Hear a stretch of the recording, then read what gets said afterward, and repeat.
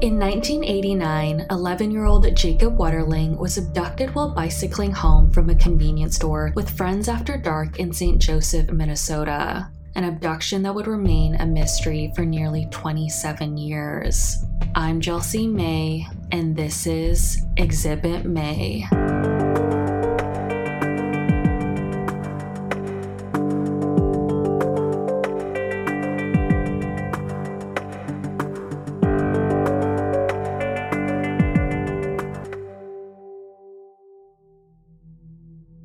Today, October 12th, I'm 5 feet tall. My whole name is Jacob Irvin Wetterling. My favorite food is steak. My favorite color is blue. My best friend is Aaron Larson. I don't really have a favorite song. My favorite game is Clue. My favorite thing to do most is watch football. My favorite sport is football. And my favorite TV show is The Cosby Show. What I want to be when I grow up is a football player. My favorite hobby is collecting football cards. October 22nd, 1989 was a warm Sunday in the small town of St. Joseph, Minnesota, with high temperatures reaching the 70s. Children played outside, rode their bikes, roasted hot dogs over bonfires, and enjoyed what felt like one of those long, glorious late summer days. That day, 11-year-old Jacob Wetterling and his father Jerry set out for a morning of fishing. Upon their return, the Wetterlings gathered around the television to watch the Minnesota Vikings face off against the Detroit Lions. As the day drew to a close, they concluded their activities with a session of indoor ice skating. That evening, Jerry, 39, and his wife Patty, 41, went to a gathering at a friend's house about a 25-minute drive away. They left their children Jacob and his younger siblings Trevor, 10, and Carmen, 8, at home while their eldest child Amy was at a friend's house. They were also joined by Jacob's best friend Aaron Larson, who came over for a sleepover. The kids enjoyed pizza for dinner, hung out for a while, and later decided to rent a movie from a nearby store called Tom Thumb. They picked the movie Major League, an American sports comedy film rated R. Being underage, they called their 14-year-old neighbor, Rochelle Jerzak, and asked her to call the store for them. They wanted me to call Tom Thumb to get them to rent a movie that was R, because they thought maybe my voice sounded older. Yeah, I don't know, that kind of stuff makes me nervous, like I'm going to get busted. I mean, thinking about it now, like what would the worker at Tom Thumb do? But nonetheless, that was my mode of thinking at the time. Rochelle declined to assist, so the boys chose a different movie and contacted their parents for permission to head to the store. When their mom Patty answered the phone, she promptly refused, citing that the boys had never gone alone despite it being just a mile away. Trevor called and asked if they could ride their bikes to the store and rent a video, and I said no. They hadn't really done that before. It's a mile just down the hill, but that's cornfield. It's dark. There's nothing in between. They'd never done it at night. Unhappy with her response, Trevor requested to speak with their dad. When Jerry spoke to the boys, he also expressed concerns about the dark bike ride to the store and the possibility of getting hit by a car. My whole concern was a car hitting them, and so being seen at dark, that was my own concern. Trevor assured his dad that they would bring a flashlight and Jacob would wear a reflective vest. After a bit of persuasion, Jerry finally gave in. As the boys got ready to depart, Jacob put on an orange reflective vest over his red hockey jacket while their neighbor Rochelle came over to watch their little sister Carmen. I remember them putting on this reflective vest, and then at least one or maybe both of the other boys had flashlights, and then that was kind of it.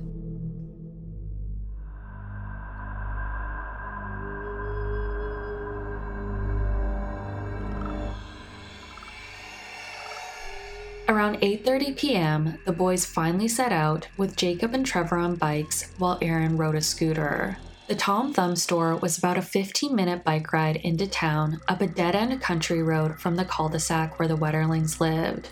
Along the way, there were mostly just cornfields and woods, with a few blocks of houses closer to town. While biking up the road, the boys passed a lengthy gravel driveway where they heard an odd rustling sound in the cornfields. Not thinking anything of it, they continued to the store. Upon reaching the Tom Thumb, they rented the movie The Naked Gun, purchased snacks, and began their journey home. They rode past a few blocks of houses as the town lights gradually faded away. Riding on through dark roads without streetlights, not even the moon was visible. The only light guiding their way was from Trevor's flashlight. As they neared the long gravel driveway, the same spot where they had heard the rustling earlier, a man dressed in all black with a dark mask suddenly emerged onto the road and walked towards them. And then he told us he had a gun, and he told us to turn around and go over into this ditch and put our bikes in there and lay down. I thought it was some kid pulling a prank on us or something. The man then instructed Trevor to turn off his flashlight and asked his age. 10, Trevor replied. The man then ordered him to run as fast as he could into the woods without looking back, warning that he would shoot if he did. Then the man turned to Aaron and asked him his age. 11, Aaron said. Then he looked at me, and then he grabbed Jacob, and he told me to run as fast as I could in the woods or he'd shoot. Now, with Jacob and the man alone, he grabbed Jacob and once more asked the boy how old he was. 11, Jacob said. As the other two boys ran far enough, they turned around, but the man and Jacob had vanished. When you ran, did you look back? Yeah, once we got way down there. What did you see? Nothing. He wasn't there anymore. It was now 9:20 p.m. Rochelle was watching TV with Jacob's younger sister at the house when Trevor and his friend Aaron burst in screaming. Rochelle, someone took Jacob. Someone took Jacob. There was a man with a gun and he took Jacob. And I was like, what? You know, because it was so out of the realm of anything I could have ever imagined that it took me a minute to really understand it. Once she realized the urgency, she panically called her dad, Merle, who promptly came over, called Jerry and Patty, and instructed them to come home because Jacob was missing. Jerry took it, and it was Rochelle's dad, Merle, telling us that. He asked for me. He didn't want to tell you. He asked for me, said, come straight home. Aaron and Trevor came back, but Jacob didn't come back, and come straight home, and he would call 911. After hanging up, at 9:32 p.m., Merle dialed 911, approximately 15 minutes since Jacob had been abducted. 911 emergency. This is Merlin Jerzak calling from St. Joe. I'm right now next door at my neighbors, the Jerry Wetterling family. Some of their boys went down to Tom Thumb to pick up a movie, and on their way back, someone stopped them. We believe that they have one of the boys because one of the boys did not come back with them. And they don't know where the other friend is at. They don't know where their brother and friend is at.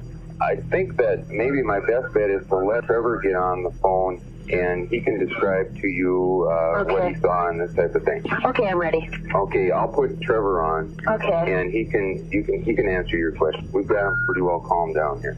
Hello? Trevor?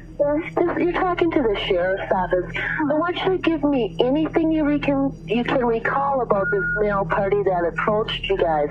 Well, he was like, he was like a man. Sort of big. Okay. He had like a... Trevor informed 911 that an unknown man had emerged from the darkness and his face was covered by something that may have been black nylons. He added that the man sounded like he had a cold and they didn't see or hear a nearby car. Due to the darkness, that's all the description the boys could provide. We were driving home, absolutely confused. What's going on?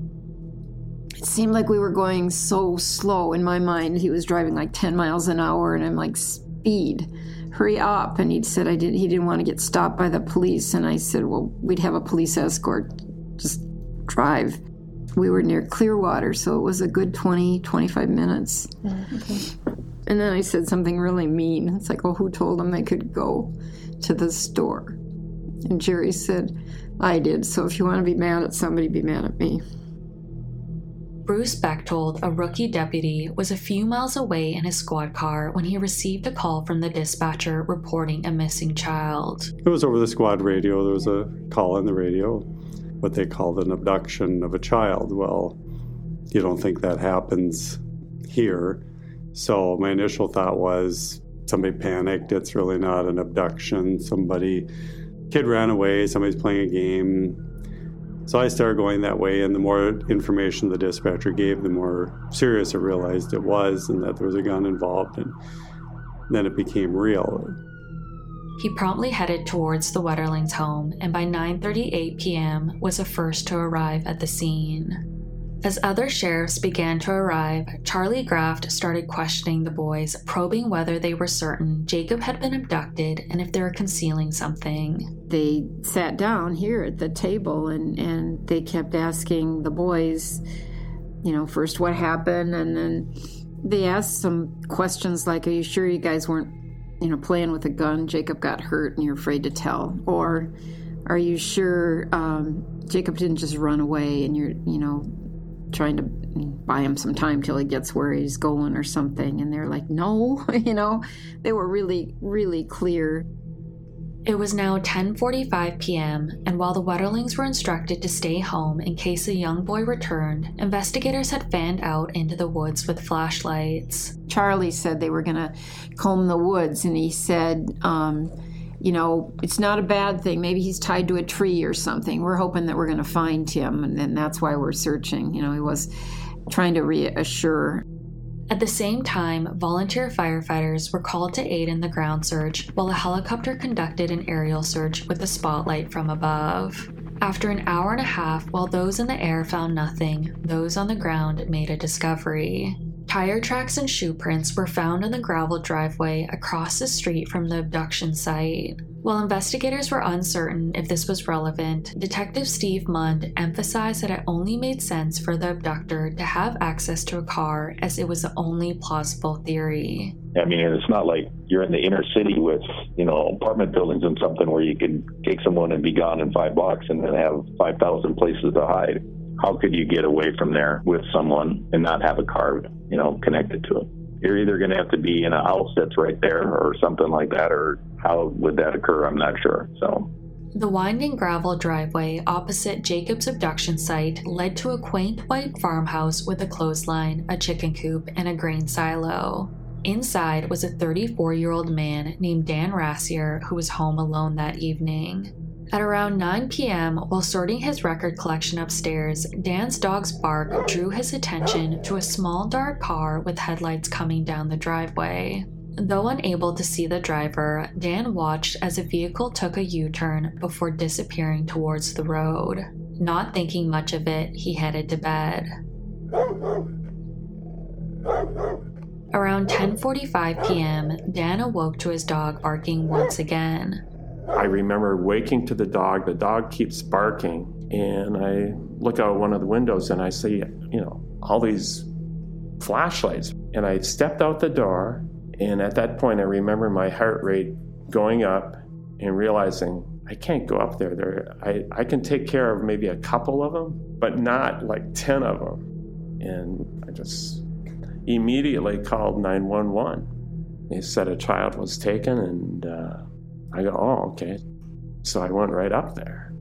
At that instant, the realization struck him that he might have witnessed the abduction when he observed the car driving away from his property.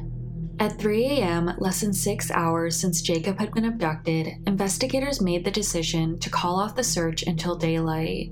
And I remember asking, because we had turned the radio on and there was a report that this child was lost in the woods. And I called WJON and said he wasn't lost, he was kidnapped.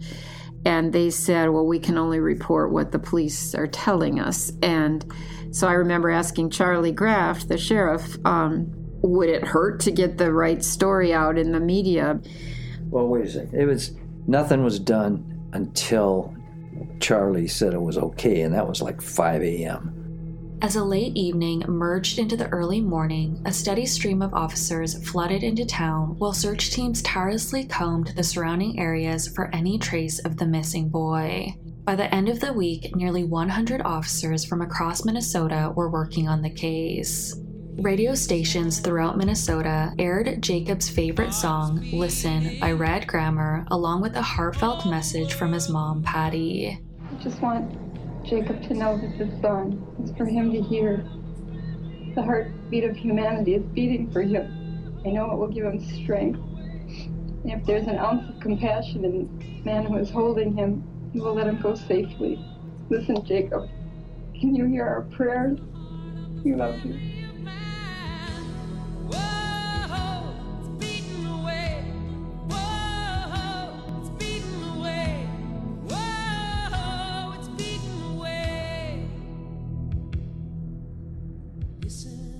Flyers with the boy's photo were plastered across every available surface, while people wore white ribbons pinned to their shirts symbolizing hope for Jacob's safe return. The circle, which started where he was taken, grew to cover all of Minnesota. Then it spread to include the whole Midwest, Canada, the entire United States, and finally, the entire world.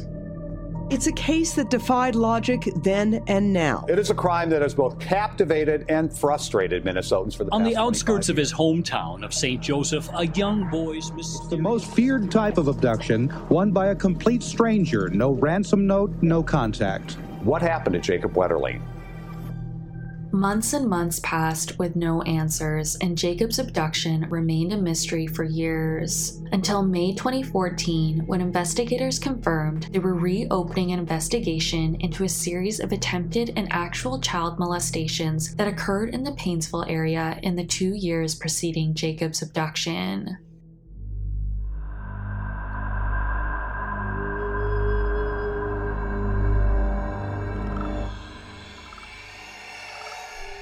On the chilly evening of January 1989 in Cold Spring, Minnesota, roughly 9 months before Jacob's abduction, 12-year-old Jared Shirel went ice skating with a group of friends and stopped at a cafe to grab a chocolate malt afterward. As the other kids were picked up in cars, Jared and his best friend Corey Eccleston opted to walk. Jared asked Corey to accompany him home, but Corey declined, a choice he would later come to deeply regret.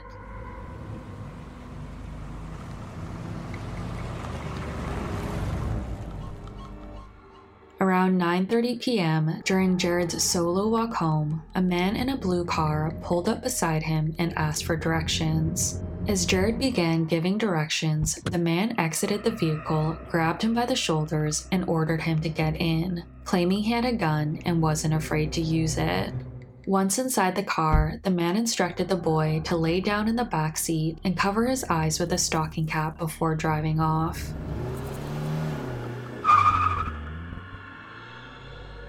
A walkie-talkie type scanner was in the car, allowing the man to listen to law enforcement dispatch, but he eventually turned it off. The man drove for 10 to 15 minutes, during which Jared tried to keep track of their route by counting left and right turns and noting when they crossed train tracks. Eventually, the man turned onto a gravel road and stopped at a remote location where Jared was assaulted inside the car. He then drove the boy back to Cold Spring and dropped him off 2 miles from his house, warning Jared to run and not look back or he would be shot, a threat eerily similar to those made by the masked man on the night Jacob Wetterling was abducted.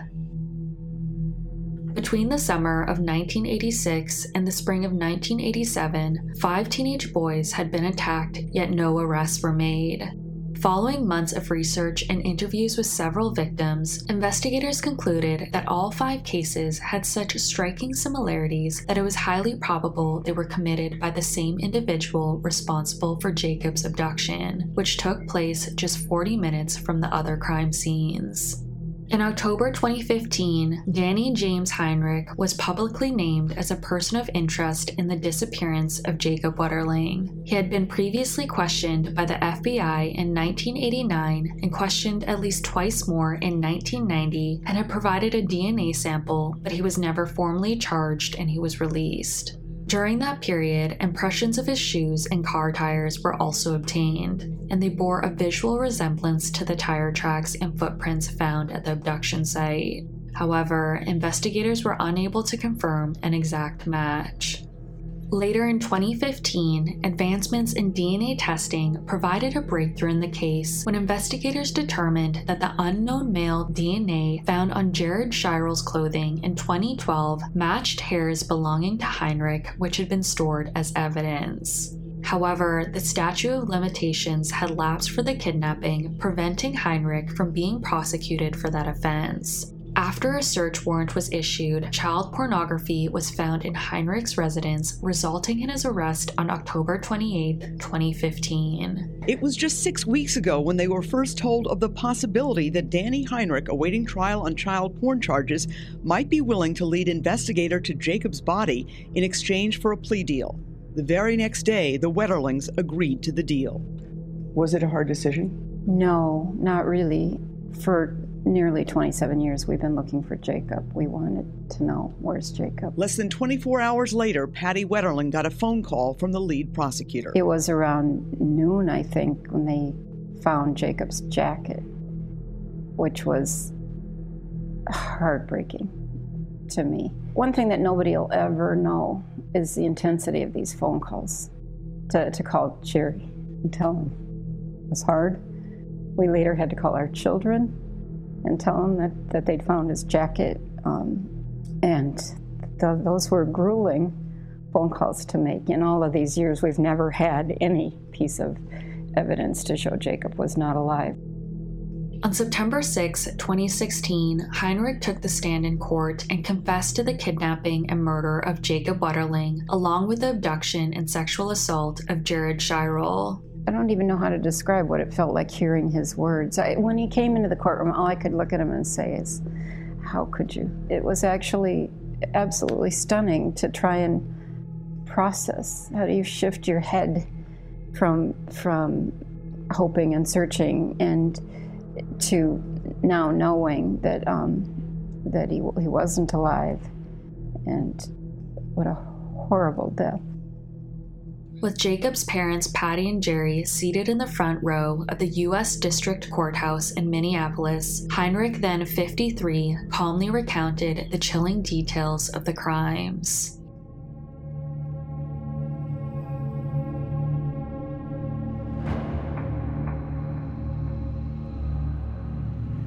On the night of October 22, 1989, Heinrich drove his blue 1982 Ford EXP half an hour from his apartment in Painesville to St. Joseph. Inside his car, he had a scanner for picking up police dispatch and a .38 revolver. Sometime after 8 p.m., Heinrich turned onto the dead-end road leading to the Wetterling house and saw 3 kids biking toward town. He parked his vehicle on a long gravel driveway across from a cornfield and waited for the boys to return.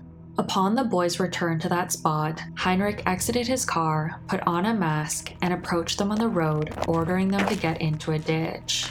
One by one, he asked the boys their age and instructed them to run into the forest as fast as they could, cautioning them not to look back and threatening to shoot if they did. While Aaron and Trevor fled, Heinrich grabbed Jacob, handcuffed him, and placed him in the front passenger seat.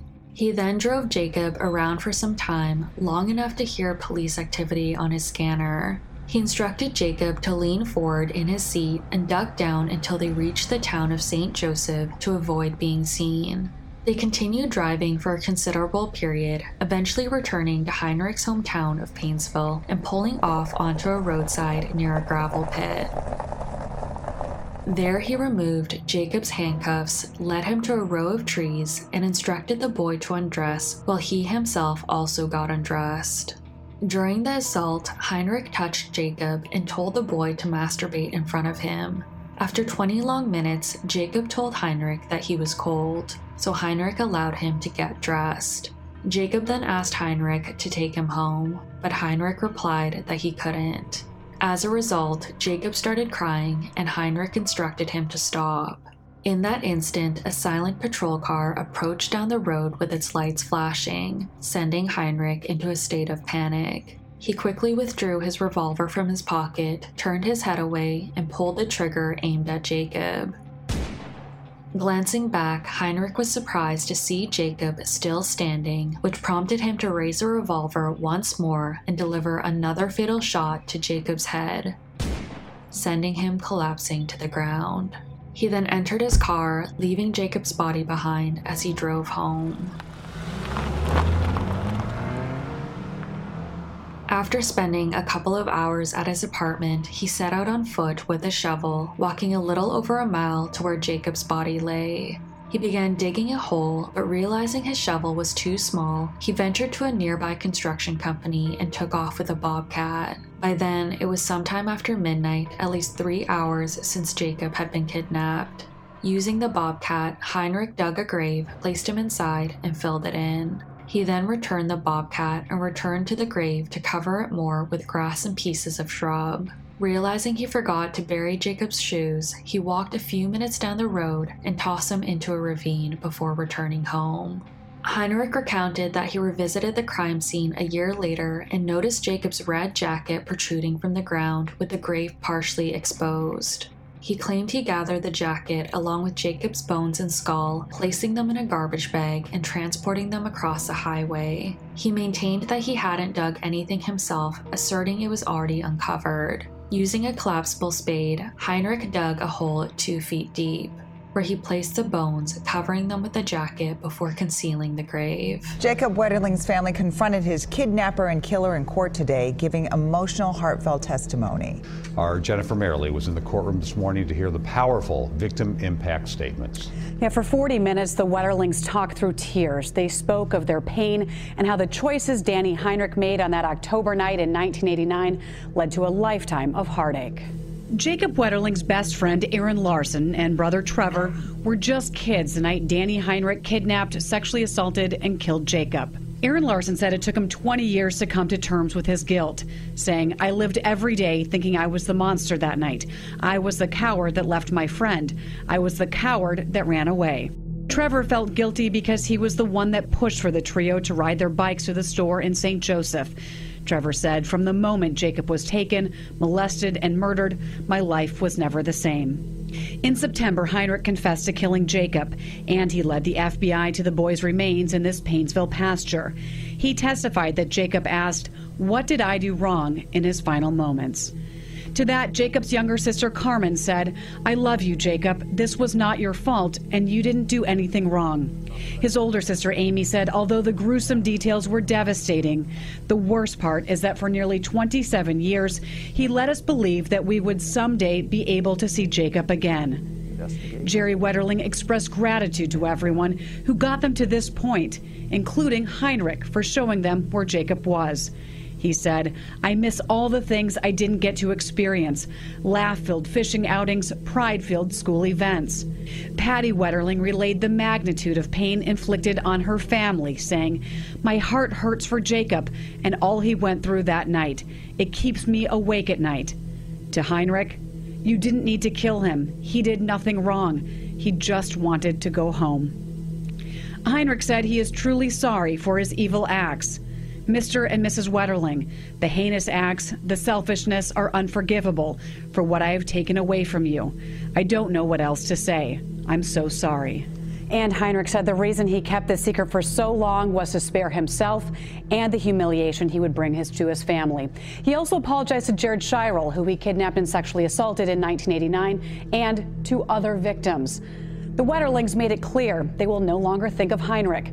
Patty said they will take Jacob with us, his hopes, his dreams, his smile, his laughter, his sense of fairness, and all that is good that he stands for. Prosecutors say if Heinrich does ever get out, they will move to have him civilly committed. The judge sentenced 53-year-old Danny Heinrich to 20 years in prison for receiving child pornography. After serving his time, Heinrich will be on supervised release and must register as a sex offender. That punishment is part of a plea deal in exchange for confessing and finally leading investigators to Jacob's remains. As part of the plea agreement in which he led authorities to Jacob's body and admitted to abducting, sexually assaulting, and killing the young boy, Heinrich was not charged with Jacob Wetterling's murder or any assaults, including Jared Shirel's. Instead, he pleaded to 1 count of child pornography and was sentenced to only 20 years in prison. Finally, we know. We know what the Wetterling family and all of Minnesota have longed to know since that awful night in 1989. 27 years is a very long time for an investigation to remain open and active. We are here today because of the perseverance of the investigative team, the commitment to aggressively follow up on every single lead, no matter how small or seemingly insignificant, and the absolute belief that if we continued to press, we would eventually solve this case. We got the truth. The Wetterling family can bring him home, and it's time for all of us to have the closure and the peace that we're hoping can come next. Thank you.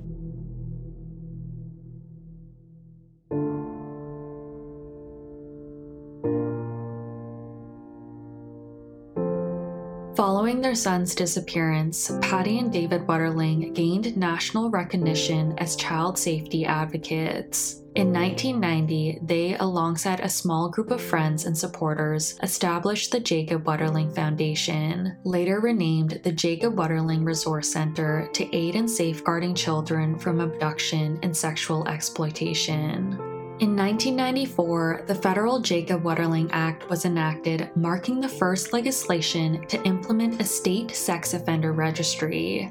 Over time, the law underwent several amendments, most notably with the introduction of Megan's Law in 1996 and the Adam Walsh Child Protection and Safety Act in 2006. As for the future, the Wetterlings say they will continue their work on behalf of child safety and the work of the Jacob Wetterling Resource Center. There's still a lot of work to do, and we're gaining strength to help, but we're just grateful for people who've carried us along the way. We've been gifted to receive it's just so much love and support, and it's been truly what sustains us. Also shows how strong Jacob's spirit is. I mean, that gunshot snuffed his breath out in October 22nd, 89, but his spirit is so strong, you can just see how it affects people.